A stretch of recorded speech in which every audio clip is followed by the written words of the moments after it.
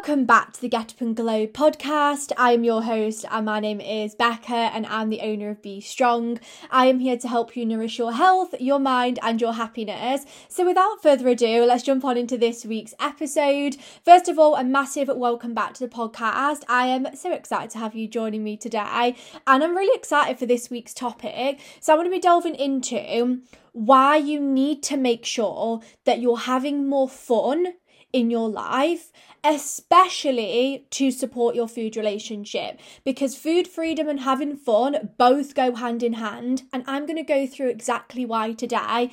I am also going to delve a little bit into what Reiki actually is, completely different topic, but I've had a few questions on my Instagram recently all about Reiki and what it is and how it works, so I wanted to jump on today and just answer that question as well. So if you are somebody who's wondering a bit more about Reiki, what it is, and you just want to know a little bit more information, then you will also learn that through today's episode. So 2 different topics, very excited, and we are going to jump on into it. But quick disclaimer though, if you do hear a noise, Charlie is in my office today and he's very fidgety. He does not know how to stop still. So if you hear like a thud or some like little tip taps going around, it's just the dog. So do not worry. But let's get on into the episode. I'm going to go through this week's crystal before I get on into all of the topics for this week. So this week I've actually brought along malachite. Such a lovely crystal. I freaking love the colour of malachite. The greens on this crystal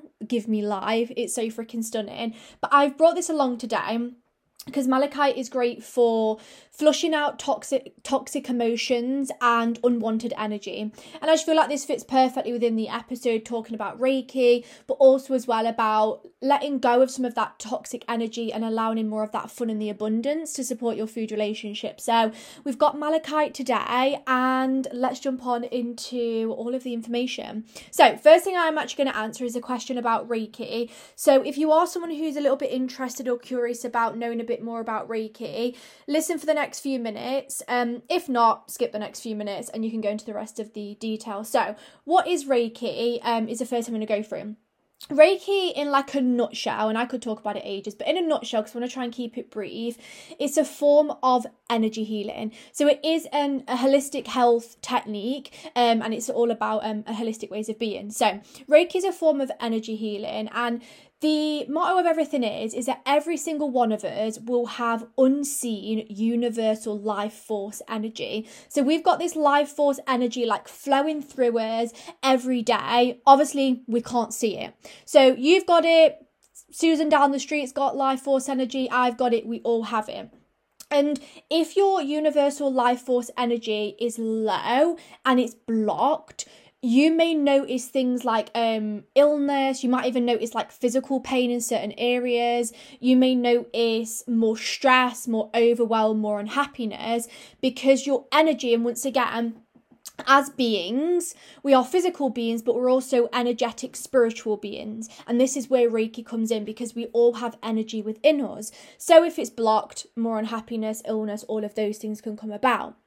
If our life force energy is higher and it's balanced and it's been unblocked, that's when you will notice more health and more happiness. You'll probably feel more grounded, stress management is better, just feeling more abundant and happier. And this is what Reiki relates to, because basically all it is a form of energy healing to help heal your universal life force energy so you can feel more balanced and more relaxed and just a more happier overall being. It works with your energy, and that's why it's a form of holistic health. So like I say, if your energy has become stagnant or it's become blocked, this can then impact things like physical pain, emotional blockages. And Reiki acts as a way to unblock your energy, to help the energy flow and be more balanced so you can feel happier. So also another thing that we have, in Reiki works with our chakra system. So you have, if you know about chakras, this will make a bit more sense, but it's something a little bit new to you. We have 7 points down our body, which is our chakra systems, and this is where energy points are. So for example, we've got our sacral, we've got our heart, we've got our third eye, our crown, we've got 7 different points. If these are blocked specifically, it can lead to certain issues within those areas. So an example might be if your sacral chakra is blocked, you might find it hard to now tap into your intuition. You might be finding it hard to listen to your gut. You might even be having gut problems because you've got some blocked energy there. So as you can see, these different points will play a part. When the energy is unblocked in these areas, if it is blocked and you have more free flowing energy through you, you will feel a lot happier. And that is what Reiki is all about. Reiki itself is administered through laying on hands to unblock your energy, and it's all about using hands. So myself as a Reiki practitioner, during my Reiki training, I went through something called an attunement, which basically means that I'm now attuned to administer Reiki to people, and I'm able to use the hands-on technique to unblock energy. The even more freaking fantastic thing about Reiki, and if you follow my Instagram, you know at the moment I'm offering distant Reiki, is Reiki can be done with distance. It can be done in person, but it can also be done with distance, because it's all about universal life force energy, which we all have, and it's all about the energy we've got. Reiki can be done at distance because, like I say, the practitioner, myself in this example, has gone through the attunement, which means I'm able to tap into other people's life force energy and send Reiki to people and be able to basically get a feel for your energy blockages, even if I'm not actually with you. And that is why Reiki is so freaking fantastic. So it is all about laying on hands, and that can also be done at a distance as well. And this is why Reiki is absolutely fantastic. So that's predominantly what Reiki is, how it works. What you have to do through Reiki is just like, I predominantly say lie down. Allows you to get into more of a relaxation and just close your eyes, do deep breathing, and just enjoy that moment. Then I will do the energy healing work that you need through that session. My best thing that I always say with Reiki, especially if it's something new to you as well, is don't go into a Reiki session with specific expectations, because the Reiki will give you what you need in that moment, not what you always want. Maybe you go into the session thinking, oh, I want to release loads of emotional trauma today, but you actually have more of a relaxation Reiki. That's what you needed in that moment. Or vice versa, maybe you went into it to relax and something actually came up for you emotionally. That's what you needed in that moment. So Reiki will give you what you need, not what you always want, but what you need is the thing that your energy, your body knows that you need in that moment, and the Reiki supported you to bring that to the surface to help you on your journey of growth. And that is all about how Reiki works. In particular, because I know a few of the questions that was asked was around distant Reiki and what happens. Like I've just explained with how it can happen in distance and I'm able to tap into energy. That is predominantly what it is, and all you would do in your comfortable space of your own home or wherever you are is have a quiet, comfortable space just to basically lie down and do deep breathing, kind of like you were meditating. Your experience through Reiki can be very individual. Some people see colours, some people see certain images, some people relax. It's super individual to you. This also, from my end, we can either be on a Zoom call together, or we don't have to be, and you can just be relaxing while I'm doing the Reiki for you as well. And then after every Reiki session, you will get a post Reiki report from myself. So I will audio note you afterwards with everything that came up. If you book for a card reading as well, I'll send that over. And then prior to the Reiki session, I just make sure that you are relaxed, you're comfortable, whether that be via message or via Zoom, depending on what we decide. So there's many ways to really ensure that you get the most from your Reiki session. If it is something that is new to you, because I've been there as well, where like I've not had Reiki before and it was my first time doing it. It can be something different if you've not had energy healing work before, but I always say give it a go and see how you find it, because I felt the same at one point, and now I thank so freaking much to Reiki for the way that it supported me, especially with my mental health and my relaxation, but also my emotional healing. Any other questions on Reiki, please just DM me on Instagram or drop me an email.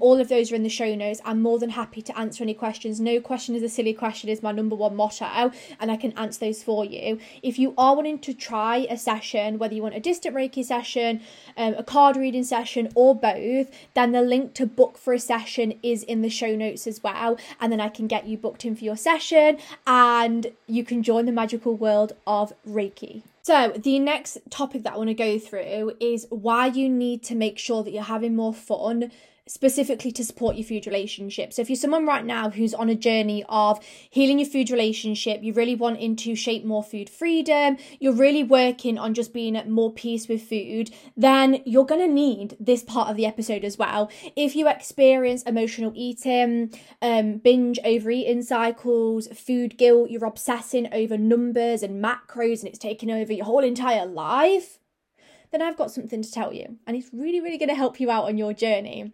So, and that is all about this principle of having more fun and having more fulfillment. Before I go through why specifically it supports your food relationship, we need to have a quick conversation around having fun and fulfillment. And I had this conversation actually the other day. I did a day retreat on Saturday, and I had a conversation during that and also with one of my clients yesterday. And it was all about this idea, and maybe you can relate as well, that when you go into adulthood, I feel like sometimes, like within like society expectations, there's this like expectation that you have to be really serious and really strict, and like everything just needs to be put together all the time in adulthood. And I felt this as well, especially since like moving house and having my own place, is this like mindset of like, oh, well, everything's got to be super serious all the time and you've got to be really freaking strict. And I feel like often this mindset blocks us from letting in fun, because many of us feel like we shouldn't have fun or do certain things because we're now in adulthood and we've got to be really serious all the time. It's like teen years are over, let's be serious, let's be super professional. Now, do not get me wrong. There is times in adulthood where you have to be serious and you have to be like structured with things and you need to have like things in order. I get that. Like, I can't just be super carefree. For using my example, like with a house, I can't be super carefree. I've got things to sort. Like, I get that. We need to have that element to us. But it doesn't need to be like 100% strict and serious, professional, adult life. We need to make sure that we're having like fun and fulfillment and seeking joy as well within that. Because if you're never connecting with your inner child and you're never seeking the fun, you're never going to have that fulfillment, or just let your hair down and be carefree sometimes, or do the things that bring you joy, even if people are like, oh my God, you shouldn't be doing that as an adult, then you're going to find it hard to support your food relationship.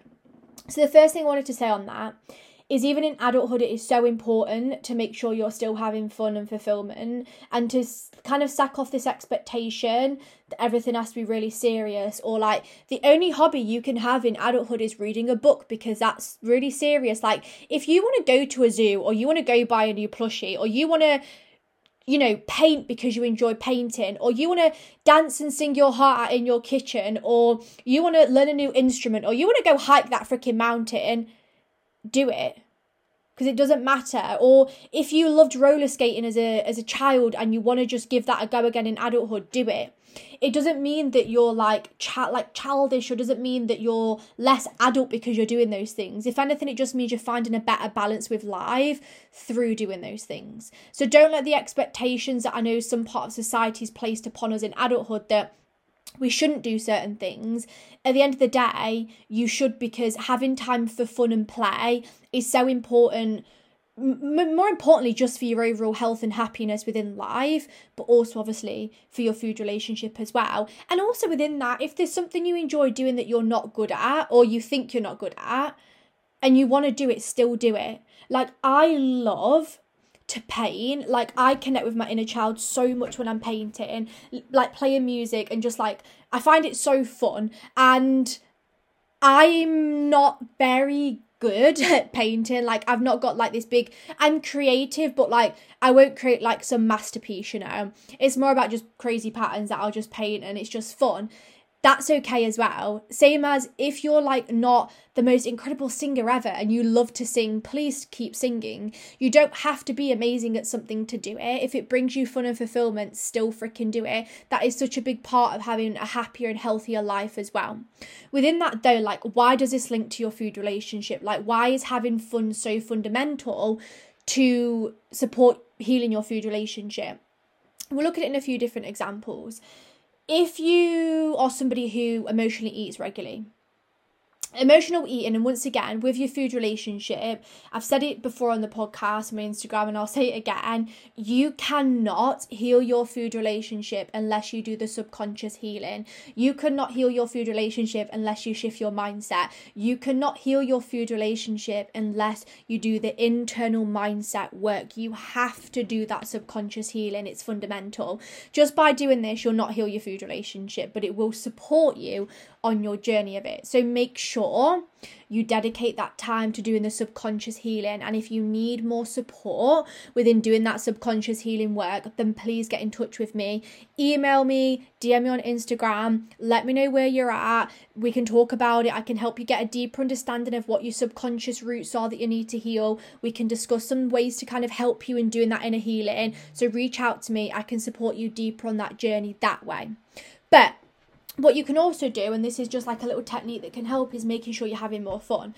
Back to what I was saying, if you emotionally eat regularly, there's many things that can trigger emotional eating. But for some people, when you're not getting dopamine, which is that like buzz, fun energy, that happiness and that hit of dopamine in your day-to-day life, you're more likely to turn to food.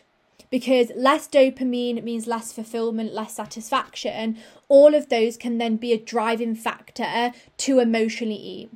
They can cause those urges to emotionally eat, whether you're feeling more stressed, more unfulfilled, more like less satisfied, more unhappy because of it. You're more likely to now turn to food. And the thing is, food will give you a hit of dopamine. So if you're just getting dopamine from food, then you're going to get stuck in these cycles of just emotionally eating because it becomes your only mechanism. So when you now start going, oh my gosh, I love doing XYZ, it's fun, it's fulfilling, you make time for that regularly, you're now getting dopamine from other areas of your life, which then reduces those consistent urges to always turn to food. And also, let's not forget the fact of when you have fun and you do things that are carefree and you play and you feel more fulfilled, you then also support managing emotions. You also then support seeking more joy, seeking other types of emotion, which then also supports your food relationship as well. Of course, it's not about being positive all the time, because we're not here for toxic positivity, but if you do things that you find fun and you bring more of that feel-good energy in, you're going to support your food relationship as well. So for my emotional eaters out there, find those things that you enjoy and make sure you do them. I've got a few tasks I'm going to share at the end of the episode as well, linking on from that. Second thing, if you're somebody who experiences like obsession and fixation on numbers, on macros, and you're just tired of thinking about MyFitnessPal all the time, and all you do is fixate about food, what you're going to eat, what's the next meal, and you're always stressing around food, having more fun and fulfillment is going to help you as well. Because when you're in that place of like fixating on numbers, macros, what I'm going to eat for the next meal, food is the only thoughts you've got going off in your head all the time, all you're doing is you're fixating on food. You're really preoccupied on food because that's what you're putting your energy into.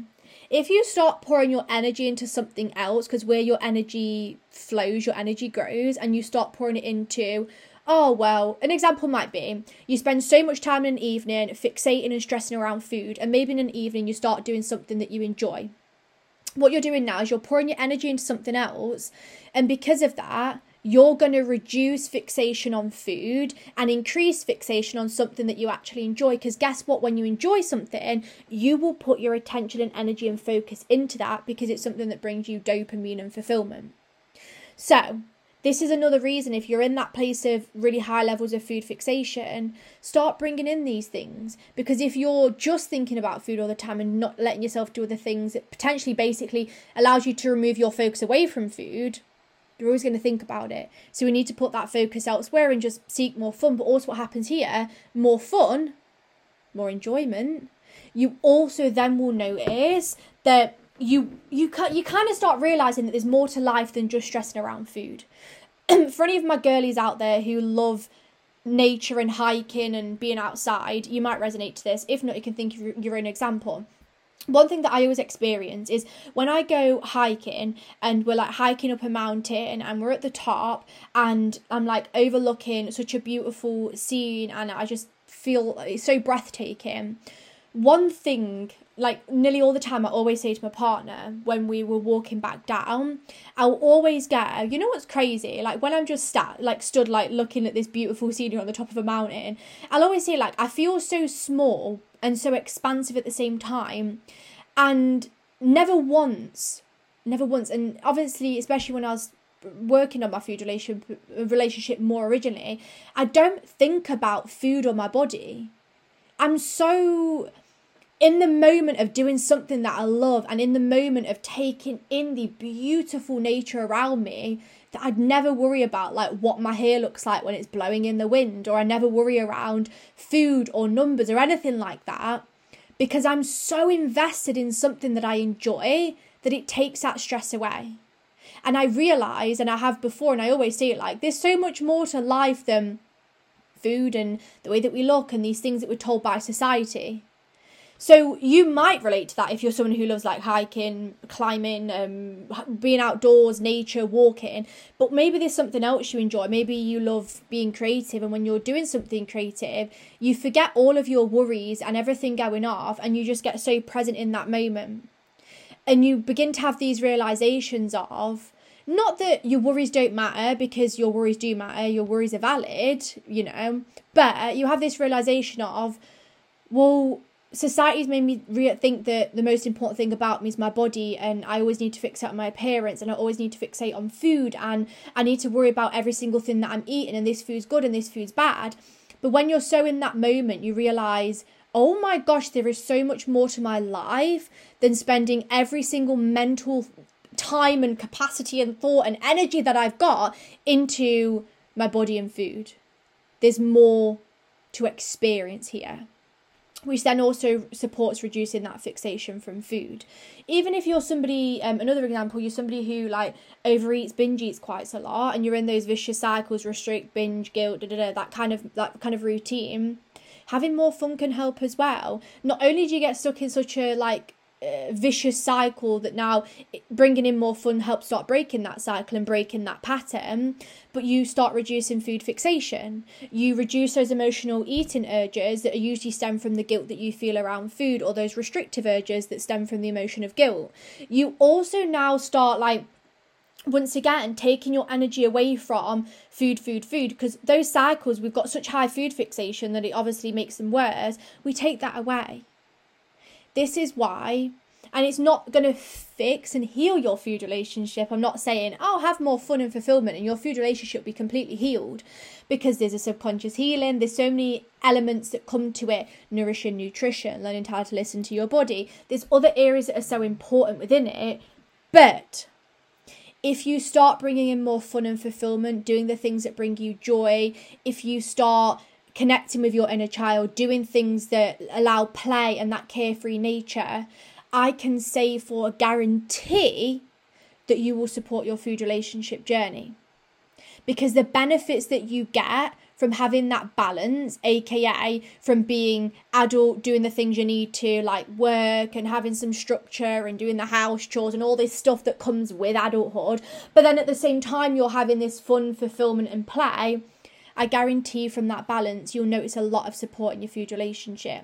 Because if every single day is stressed, overwhelmed, really strict, really professional, really regimented, really overwhelming, unfulfilling, boring, miserable, anything like that, and it feels like you're in that never-ending rut, the urges to turn to food emotionally, fixate on food, they just get higher, restrict food, these unhealthy behaviours just increase. Whereas when you start finding that balance of doing those things, but making sure that you're having the fun and the play and the fulfillment and the joy and the carefree nature regularly, you will then support your food relationship. the best thing I would go away and do, write down some things that you enjoy doing. Write down some things that bring you fulfillment. Write down some things you enjoyed when you were younger that can help you connect with your inner child. Write down the things that when you do, you get so focused on it that you just forget about anything else. Write down the things that you actually love doing, your hobbies, your interests, your things that you want to learn or do. And I want you to go, am I actually doing these regularly? And if you're not, how can I? What am I going to do to make sure I bring them in regularly?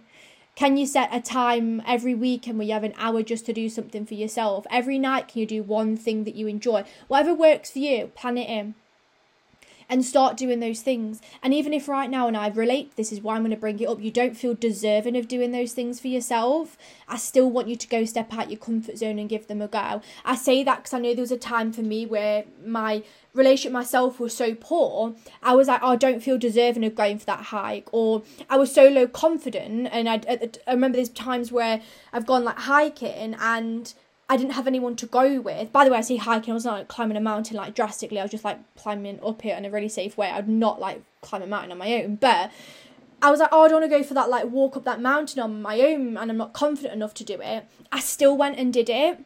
So even if you don't feel deserving of it or there's something you want to do but you've not got someone to go do it with, let yourself try, give it a go on your own. I know it's nervy and it's scary, and I tell you that from experience. Remember the first hike I did on my own, I was terrified, but I felt so good for it afterwards, because even if you've not got someone to do something with or you don't feel deserving of it, the only way that you're going to seek more of that fun and fulfillment and teach your brain that you're worthy of doing it and it actually feels really good to do it is by going to do it. You either go, I'm not deserving, I've got no one to do it with, I'm not going to do it, or even if there's a part of my brain and the inner critic makes me think I'm not deserving or makes me feel like I'm not confident on my own, I'm going to ignore that and I'm going to let myself go do it. I'm going to prove to myself that I am capable of doing it. Even if something small like it brings you fulfillment to go around and look at homeware. Oh my gosh, the autumn and Halloween homeware right now is giving me life, but that is so off topic. But you like going around the shops on your own, like going to have a look around stuff, but you don't want to go on your own. Maybe just challenge yourself to go, I'm going to go have a look around, I don't know, for my UK girlies, the range. I'm going to go have a look around there and I'm going to challenge myself to go on my own. And that means you're now stepping out of your comfort zone to allow more fun and fulfillment.